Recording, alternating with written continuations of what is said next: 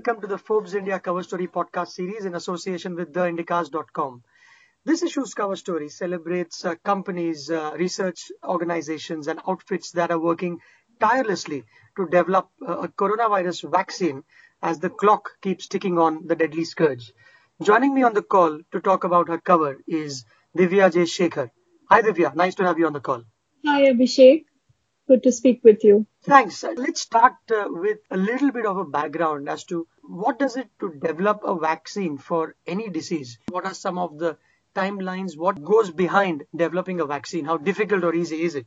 Scientists have developed a vaccine so far has been 5 years because vaccines, there are various stages of developing a vaccine. First, they have to pick the disease to target. Then they have to develop a vaccine candidate. Then it has to be first tested on animals.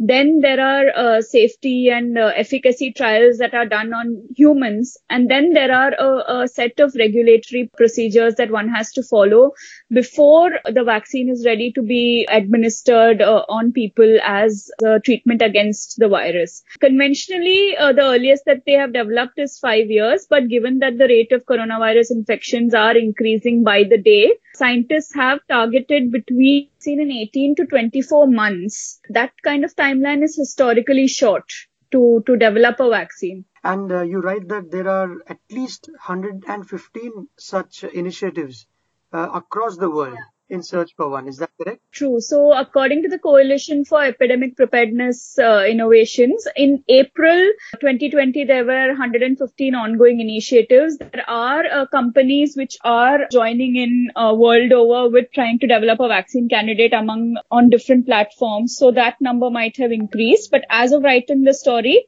there were at least 115 ongoing global vaccine initiatives. In India, there are at least 7 companies and research institutions who are working on developing a vaccine candidate using different technological platforms and approaches. When it comes to developing a vaccine, let alone in the time frame that researchers have targeted, what would it take for a country like India to chart that path? What are some of the challenges? Initially, the lockdown posed immediate challenges in the development process, because there were the obvious disruptions in the supply chain and movement of people and scientists. Then there are funding requirements because developing a vaccine literally costs billions of dollars. Experts believe that being price conscious will be important for India to make the vaccine more accessible to people, but the cost of such a vaccine is likely to be influenced by a number of factors. And even though India has been at the forefront of vaccine export, as in we have the infrastructure to actually manufacture a vaccine, but in terms of R&D and in terms of developing a vaccine from scratch, that's still an area that's comparatively nascent for us here. That would also probably add to the time that we take to, develop and test out a vaccine and, trial it.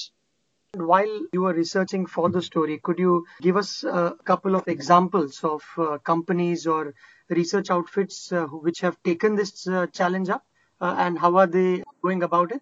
So one of the largest initiatives in the country is the Serum Institute of India, which has taken up manufacturing of the vaccine that is being developed by the Oxford University in the UK. Then there is Ahmedabad-based Zydus Cadila, which is developing a DNA-based vaccine. It uses the DNA and RNA of the coronavirus for a coronavirus protein, right, which prompts an immune response in the body. Basically, the nucleic acid is inserted into human cells, which provides us protection. So essentially, this is a vaccine that is created using the DNA and RNA of the coronavirus itself. Then there are a lot of companies who are using a protein-based approach, right, to develop a coronavirus vaccine. So basically, coronavirus proteins are injected directly into the body. And fragments of proteins or protein shells that mimic the coronavirus's outer coat can also be used here. So basically, companies like Bangalore-based Minvax or Indian Biological E, they are also using the protein-based approach. Is there a consensus among the scientific community that having multiple approaches is indeed a good idea? Or is there any one approach that is more promising than the other? So, as of now, since we are running out of time, it is recommended that various approaches be carried on simultaneously, even though the chance of an approach succeeding is very low. People, companies, and institutions are ready to put in billions because the need to develop a vaccine is an urgent one. So, at the same time, usually, unless the efficacy of a certain vaccine candidate is determined, people don't put that much money into it. Investors don't put that much money into it. So, be it repurposing old drugs, so, or developing vaccines from scratch, or using plasma therapy, everything has to go on simultaneously because scientists are working with a new virus. I mean, so for which there are no standards set in stone yet. So whatever solutions they can come up with through whichever platform, whoever gets to, successful human and efficacy trials first, that would be something that, they would try and scale up.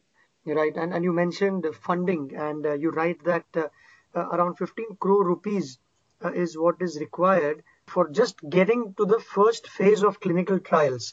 So, the 15 crore that has been mentioned are the figures that are given by one of the companies that is quoted in the story. The amount of money that is required to develop a vaccine candidate differs depending upon the platform that is being used, depending upon the scale at which they want to produce it, and depending on how to what extent each company wants to take it. So if they are only manufacturing a vaccine candidate, that is being developed by someone else, like the Serum Institute, the costs involved would be different. At this point, given the urgency of developing a vaccine and, coming out with a cure, I mean, given that it has infected crores of people and killed lakhs around the world while crippling the global economy, traditional processes are being sidelined. Which is why, be it governments, non-profits or pharma companies, they are investing billions into platforms, even with low odds of success. Right. And at the same time, it's really saddening to read about countries like Brazil. I think you would have seen that yesterday, which has more than 290,000 coronavirus cases. The health minister there issued guidelines to prescribe anti-malarial drugs in the fight against COVID-19, which has absolutely no evidence that it can help cure, mild symptoms. And it only exacerbates the situation given that the supply side, imagine you write that some 7 billion doses of the vaccine will be needed to be manufactured and distributed across the world. So the challenge is not just creating a vaccine, but also distributing it. True. In a country like India, it's also important to make that vaccine accessible to a whole lot of people.